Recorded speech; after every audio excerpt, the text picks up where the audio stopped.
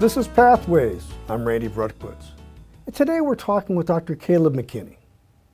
Dr. McKinney received his BS degree in biology with a minor in applied economics and business management from Cornell University.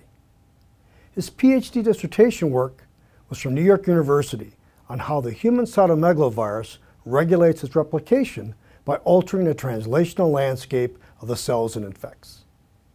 He went on to a postdoc at the NIH with Alice McBride, studying how host factors contributed to early viral gene expression in a human papillomavirus infection of keratinocytes. After his postdoc, he took his current position at Georgetown University as Assistant Director of the Office of Career Strategy and Professional Development. How did he go from NIH postdoc to going all in for leading pre- and postdoctoral professional development? Let's find out. Caleb, welcome to Pathways. Thank you. Caleb, tell us about your position as Assistant Director of the Office of Career Strategy and Professional Development.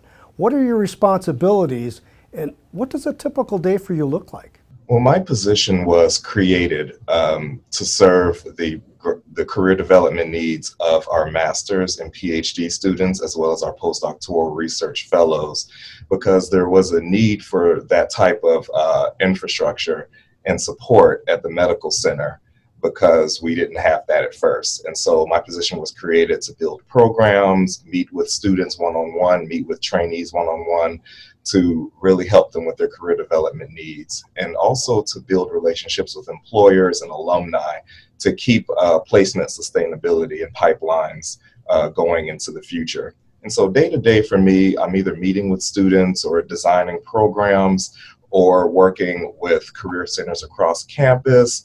And there's also a large amount of data management, which actually goes along with my previous background at the lab. And except this time, instead of tracking cells, I'm more so tracking outcomes and where our students go in the future in their employment sectors. So did you build a database for that, or do you had that already been in place? So there was nothing like that in place already. So we had to build a database from scratch. And so there was a lot of the infrastructure actually that we had to build from scratch, including the actual one-on-one advising infrastructure. And so there was a lot that wasn't in place already. And so I was able to really get entrepreneurial here, which really goes along with kind of designing experiments, because it really was kind of designing an experiment, whether it be a program or the database itself. And I had a background in my previous studies with managing big data. I did in my PhD and I did in my postdoc as well. So I think just coming up with those organizing principles for organizing data was very helpful. And so I definitely wasn't scared of all of the outcomes. It was actually pretty fun. Well, I guess I could see this two ways. One is you're demonstrating how your graduate education and postdoctoral training has been extremely applicable to what you do now. But the other exciting thing is that you had a blank canvas and you got to have fun developing things as you saw they needed to be developed. And that's pretty exciting. It was a delight. It really was, to have that level of freedom. And I was able to leverage my previous background in knowing what these programs should look like, because NYU had really good professional development programs. They had a BEST grant shortly after I left. NIH is probably one of the gold standards. The intramural research program has the Office of Intramural Education and Training, and Allergy and Infectious Diseases has our training office as well, the Office of Training and Diversity. So I had a lot of good benchmarks and a lot of great ideas to come in with, and Georgetown was very acceptable of those ideas. That's great. So we know where you're at right now. Let's go all the way back. When were you bitten by the science bug, as I like to ask my guests? I had about 15 fish tanks growing up all over the house, and our house on the south side of Chicago. And I guess it was my obsession. And growing up in the south side of Chicago, my parents were probably thankful that I had that as a hobby and not some of the other things my peers found themselves doing on the street. So I enjoyed my fish, breeding fish, and coming up with different ways to manipulate the environment so that it could kind of recapitulate their their different habitats that they may be used to reproducing in. And so I started experiments at 10 years old, pretty much, just waiting for the fish to lay eggs. And so I think that's what did it. And then I started doing high school science fairs, and it just kind of soared from there. When you think about those types of things, it's just an excitement that you have, that curiosity, then you have other opportunities. And then from there, you just go down a certain path. And it's just because you're just so enthralled. That's how, I think we're all made of the same, we all have the same DNA, I think, in many respects. We get bitten by the same bug and we have that scientist DNA. So you went from high school on the south side of Chicago, you went to Cornell. Yes. Now tell us about your experience at Cornell. You're a biology major. Of course, we understand why that would be the case with your 15 fish tanks that you had at home. But you also minored in applied economics and business management. Why? In high school, I went to an agricultural high school, and they taught us a lot of foundational core concepts of agriculture and agribusiness. And so that really molded and kind of focused my science a bit.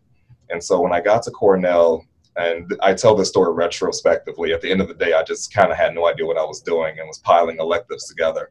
But the way that I think that it really came together was reflective of where I came from in high school, and that ultimately kind of merging business and science was kind of what I was trained to do in my high school curriculum. And then Cornell really reinforced that for me.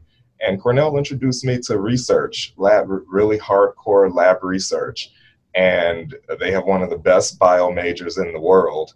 And so everybody in my major got a chance to do research, whether you were pre-med or whatever you were trying to do. Getting an idea and a grapple of the scientific method was a key component of my undergraduate education. And I really attribute my trajectory to that. So when you were at Cornell, did you have a professor, Eric Denkers? I didn't. I know who he was, though, but I didn't have him for a class. Now, you know, he's a fellow NIHer. He was a postdoc with Alan Scher. Oh, was he? Such a small world. Exactly. So, yeah, and Eric's there. So, and I know that you studied Marek's disease virus, which herpes viruses have always been interesting to me. I've worked on them in the lab, and that's not exactly, you know, just looking under the microscope. That's some pretty hardcore stuff that you have to do in studying that virus. Did you actually go into chickens as well? So I didn't have to go into chickens. For my project, we had a lot of cell lines already from chicken embryo fibroblasts. So that's kind of where I started. I got a little more in the weeds with the primary cell, with the isolation from human foreskin fibroblasts in my postdoc. So let's wait before going to your postdoc and talk about your next step after Cornell. You went to NYU for your PhD. What interested you or attracted you to going to NYU, where you worked on another herpes virus, human CMV? I really owe a lot of my current success to my dean at the time, Joe Oppenheim, and he recruited for NYU programs from Cornell. And I remember when he came and gave a talk, and I was pretty much convinced at that point that that's where I was going. To know that I had that type of support network and that type of mentorship and somebody who would be in my corner. And he wasn't just saying those things. When I got there, that's what happened the whole 6 years I was there. And he did that for each and every student that came into that program. The commitment that NYU has to their graduate students is astounding. And it was a pretty easy decision for me. It's another example, I think, for folks to note who are listening, pre-docs and postdocs, how important networking is, and Indeed. how that can help you land in places where you feel comfortable and can be successful. That's really important, that kind of support that we all need as individuals. Definitely, and I think it's important when you're applying to these programs to really get an idea and a gauge of the types of programs and activities that are available to students to help them develop. like the program that you're doing right now to interview me. It's a really good example of some structures that are available to students that you should really think about before even applying to schools to make sure these types of programs exist. Right. You want to paint the world with a broad brush if you can, so you have as many opportunities as you can. Okay, so you got your PhD at NYU, and then you went off to the National Institutes of Health, a place near and dear to my heart, and to Allison McBride's lab. Tell us how you hooked up with Allison and a little bit about what you did in the lab. Yeah, so I had a pretty unconventional way of going about my postdoc applications. I didn't apply to any openings in particular. I applied to a recruitment program sponsored by the National Institute for Allergy and Infectious Diseases. It's called the Intramural Research Opportunities Program, INRO for shorthand. And I applied to that program, and it's a visit to the NIAID campus for diverse populations that may be interested in post-baccalaureate or postdoctoral opportunities. And we were part of a cohort. And so we interviewed with different PIs around NIAID and set up some pretty good connections with those PIs. And there was also programmatic components where we had talks from different administrators on the campus and whatnot. It was a really very exquisitely well put together program. And I believe it's gone into its 16th year coming up. And so it's a very well established program, and I recommend it to anybody that wants to kind of get into infectious diseases at NIH. And so Allison plucked me from the list of trainees that were part of the program because my background aligned with what she was interested in. And I talked to her, had a good connection, and then she brought me back to campus for a formal interview. And that's essentially what happened to all of the people in my cohort and how they got placed in their respective labs as well. Now that's great. There's so many opportunities that one can take advantage of, and you certainly did, and it worked out pretty well. So tell us a little bit about your PhD project, and then we're going to talk about some professional development. Okay, so as you alluded to earlier, my trajectory in research has largely been virus-host interactions. And so what was attractive to my postdoc lab from my PhD was that I was able to kind of elucidate some mechanisms by which cytomegalovirus is regulated by DNA damage response pathways. And so that kind of went into my postdoc, where I was started looking at DNA damage response pathways, as well as chromatin modifying cellular pathways and how that regulates papillomavirus infection during my postdoc. And I managed to get a first author paper out implicating one chromatin factor in particular, BRD4, as being a regulator during early stage papillomavirus infection, which is a key stage at this point that researchers are trying to target before the virus goes into latency, when it typically has its tumorigenic effects in transforming cells. In terms of your experience at the NIH, you started to look at being able to develop professional development activities there, or at least get some experience there. Could you tell us what were those experiences and how did you find out about them and get involved? That's an amazing question. And so I was very deliberate. I tend to be overly decisive at times. And so once I decided that's what I wanted to do, I knew that I needed to get some skills and some tasks under my belt to show that I can put on programs and things like that. But at the same time, I knew that I was overly decisive. So I wanted to dabble a bit and make sure this was something I actually like doing. And so our Office of Training and Diversity, led by Wendy Fibison, Dr. Fibison also leads the INRO program that got me into my NIH position. So I went back to her and set up an informational interview. And I set one up before I even realized I knew what one of those was. And so I set up a time to talk to her, to talk about what her office does, because I enjoyed a lot of the programs that she puts on. She brings back NIAID postdoc alums to talk about what they're currently doing, especially if it's outside of the academic route. And I enjoyed that. And so I wanted to kind of ask about some of the nitty gritty of how she puts on those programs and how I could get involved to kind of get some experience and see if that's kind of a training and development type of career that I would want to go into. Because I enjoyed the programs that she put on, and I thought they were really impactful and helpful. And that was the type of impact that I wanted to have in the future. And so it turns out that there was an opening for the position that oversees those programs. And in the meantime, she let me run the program and invite back alums and put on organize the logistics and manage the program.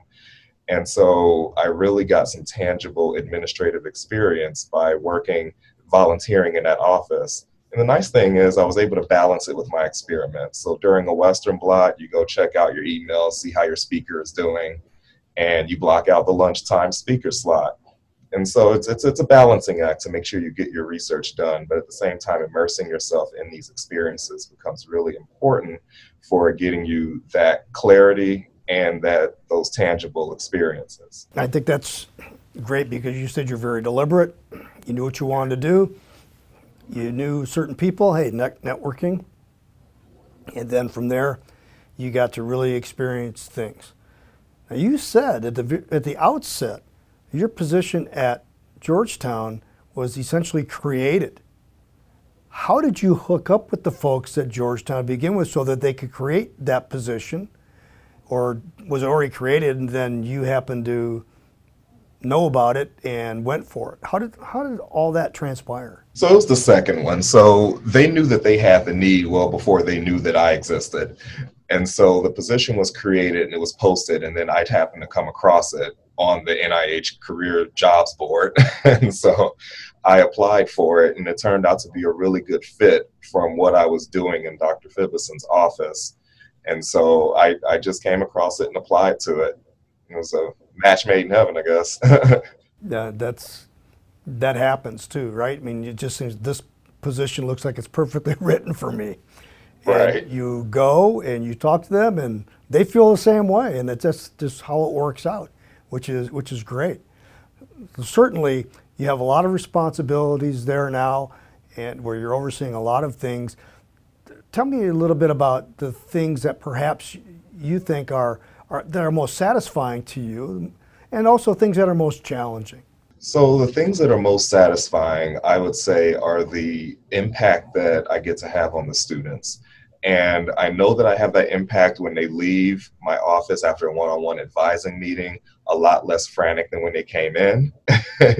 And then I also do program evaluations. I like having data, and I like to know that the programs that I put together have impact. And so I do the evaluations to assess learning outcomes from the students. And it seems like students that come to my programs gain a lot more insights and clarity for their career trajectories or the how to get to where they're going. So some of the obstacles, when you go from staring into a microscope for most of your day to having to attend meetings, engage with people a lot, you wind up in kind of a social learning curve, I think. And so it's something that a lot of scientists pivoting into the workforce have to deal with all the time, becoming a little more socially aware of their kind of workplace dynamic.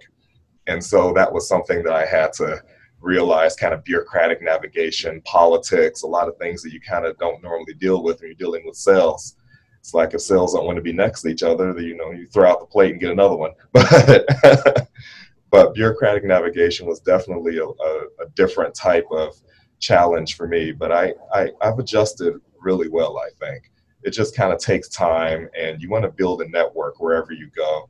A support network of peers and colleagues. Us who are, we're scientists, and no matter what career path somebody takes, and you're using your doctoral education, your postdoctoral training, you're still a scientist. I mean, that never leaves. But if I asked you, when you started graduate school, and you were thinking about what your ultimate career was going to be, where you would land, what were you thinking back then? So back then, I definitely would not have suspected or projected that I would be where I'm at now. I kind of was just kind of taking it step by step, a lot more of an iterative process back then, just kind of learning how to do science at that point without any real idea about how to apply it. And so there were the typical, oh, you go in industry, you go in consulting, the typical kind of bigwig sectors that I had heard of, but I hadn't done a lot of investigating. And so I started doing that toward the end of my graduate training. And really, that's too late. And so I would encourage people to really think more and explore more about your options right from the start, and start building those contacts and talking to alums and figuring out where they went, so you can have a broad idea of what's available to help make an informed decision towards the end of your training. You know, it sounds to me that you're certainly, what you've been saying is how positive your mentors have been. So it's going into let's say a non-academic position. I mean, I know that NIH is different, having been there myself, but I wonder, from your experience, when your fellow, say, graduate students at NYU were looking at different career paths, what was the consideration for people who decided to go in a direction other than academia? I think that there are a lot of students in my peer group were kind of stigmatized. There's a lot of stigma these days about maybe pivoting away from the academic track. But at the same time, in the last few years, you know, from the point that I graduated to the point now, I've noticed that there's a change in the landscape of thought regarding students pivoting into non-academic careers. I don't even like to call them non-canonical, because these days the scientific enterprise is so diverse that students can go into a career track with this, you know, can go into a career track and enjoy it as much as they would have if they stayed in academia. But I think that nowadays mentors are realizing that they kind of need help with training their trainees to think outside of the box, and making sure that their trainees know that they're available to them. And they may not be able to advise them specifically on a particular type of career, but just being able to let them know that they can have that conversation with them, I think, is becoming paramount these days. And I have noticed that students are being a little more proactive in having those conversations with their mentors, and mentors are being a little more receptive to having those conversations. At the end of the day, mentors play a really important role in shaping the trajectories of their trainees.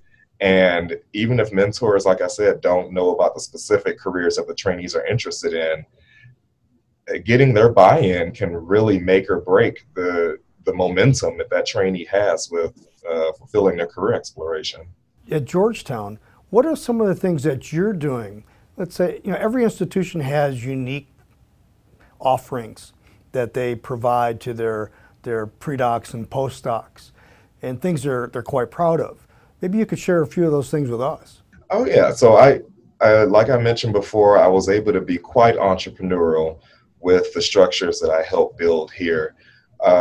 There's a program that I started that I kind of borrow from NIH, the Career Options Seminars, where I bring back alums, and in this case, I also started bringing in employers as well to talk about different career fields that may be available to the students. And so I like to kill two birds with one stone as much as I can and strategize. And so when I bring in employers, I also will have student reporters write up the seminars. And these are students that are interested in careers in writing or communications and need a portfolio of their written accomplishments. And so these students' write-ups get published on our website, and then those students are able to use those write-ups as a portfolio for their written accomplishments. And several of these reporters have gone on into positions whereby they were able to leverage this experience to help get their foot in that door, while at the same time providing value to our current students and trainees that weren't able to attend the seminars by giving them something to reference. That's thinking outside the box. That's really an interesting way to do things. That's great. So that's a really interesting program. And so some of the other things that we've developed are a blog where we have our administrators write up different topics. I also started a leadership course that I borrowed from NIH as well. NIH has a workplace dynamics certificate course. Notice if you provide a certificate or some credential that people can put on their resumes, that gives them more of an inclination to attend things. And so I developed the course and career development that teaches our students and trainees how to facilitate constructive behaviors that they can implement in the workforce. And so kind of modeling my learning curve that I described when I came in, I want to kind of train our students to think outside of the box a bit when it comes to their social interactions and their collegial interactions, and have them bear in mind that this is going to translate a little differently when they actually get to the workforce, and to kind of go through some conflict resolution and some team building type skills with them to help them navigate the social complexities of the workforce. So you have PhD students, you have postdocs listening to our conversation today, and they're in a situation where they don't really know what direction they want to go in, or they maybe know a little bit, but they're curious about being in a office that oversees professional development for pre-docs and postdocs. Now, whether they have those types of resources at their institutions or not, what kind of advice do you have for these folks who might be interested in at least learning a little bit more about the kinds of opportunities and things they can do in the type of career that you have? I like to go back to what I did and just kind of immerse myself. So I often tell our trainees, and it doesn't even have to be necessarily my particular trajectory with professional development, but anything that you're trying to do, there's likely the sector represented at the university. Universities have every sector and most industries represented on campus in some office or another. And do like I did and just send an email expressing your interest in what they're doing, and see if you can get involved in a project, see if you can help in any sort of way so that you can gain tangible skills to highlight on your resume and on your application documents. It also helps clarify your interests a bit. I always recommend taking an interest inventory to maybe help determine which offices you might reach out to. Like, what are you interested in, and what skills do you want to develop? For my particular trajectory, I would say if you don't have an office like mine on campus that you can work in, reach out to professional organizations, volunteer for professional organizations, like I did with the National Postdoc Association, joining their team as a diversity officer. And so a lot of postdocs join these organizations in various capacities, and they volunteer. I have a list of volunteers that are waiting for us to give them projects for the MPA, just so that they could kind of get involved and give back to the community. I guess what you would also want to say, I'm sure, because we've talked about this a little bit, is that to make sure that any pre-doc or postdoc is going to do these types of things and be away from the lab, to make sure they get permission from their PI, so exactly. that they're brought in to the decision as well. Yeah, and I think that is a really important relationship to maintain, because it gets very sensitive around the topic of, I would like to kind of embark on this little journey while I'm finishing up my work with you. And then that, of course, leads to well, how much time is it going to take away from the lab? And so preemptively coming up with a plan to address your work in the lab, which is of your paramount importance and priority, while at the same time facilitating your career development, you got to reach the sweet spot. But if you talk to your PI, keep them involved in the conversation, and make sure that you have a plan in place for how you're going to keep up with your project during the time that you're exploring other careers, and try to synergize as much as possible. Very important message, and thank you for that. Now, I have one last question, Caleb, and that is there a question that I should have asked, but I didn't? Probably not particularly a question, but more so a final nugget of advice that I could give is really, it goes back to me being deliberate and decisive. I think that when you actually figure out what you're interested in, to be very deliberate in developing skills that pertain to that particular trajectory, which you can do in the lab, you can do in offices on campus, or whatever immersion activities that you find. But make sure that you figure out what skills you need that correspond to where you want to be, and get those skills during your training. That's great. I think that nugget's a great nugget to end on. So thank you, Caleb. My pleasure. So I'd like to thank my guest, Dr. Caleb McKinney, for sharing his story of the steps he took from from science undergraduate major and business minor to an NIH postdoc, and then to an administrator involved in the professional development of pre-docs and postdocs. I also thank all of you for joining us on this podcast today. Remember, you can find us on the Indiana University School of Medicine's website, SoundCloud, and on iTunes under IUSM Pathways. Also, in addition to the audio from our broadcasts, for some of our interviews, we've captured the video as well. Join us next time on Pathways as we explore the career path of another professional who holds a PhD in the sciences, which landed them in their current and very exciting non-academic position. I'm Randy Brutkowitz. The theme music for Pathways, Supernova, was composed by Aaron Brutkowitz. Pathways is a production of the Indiana University School of Medicine.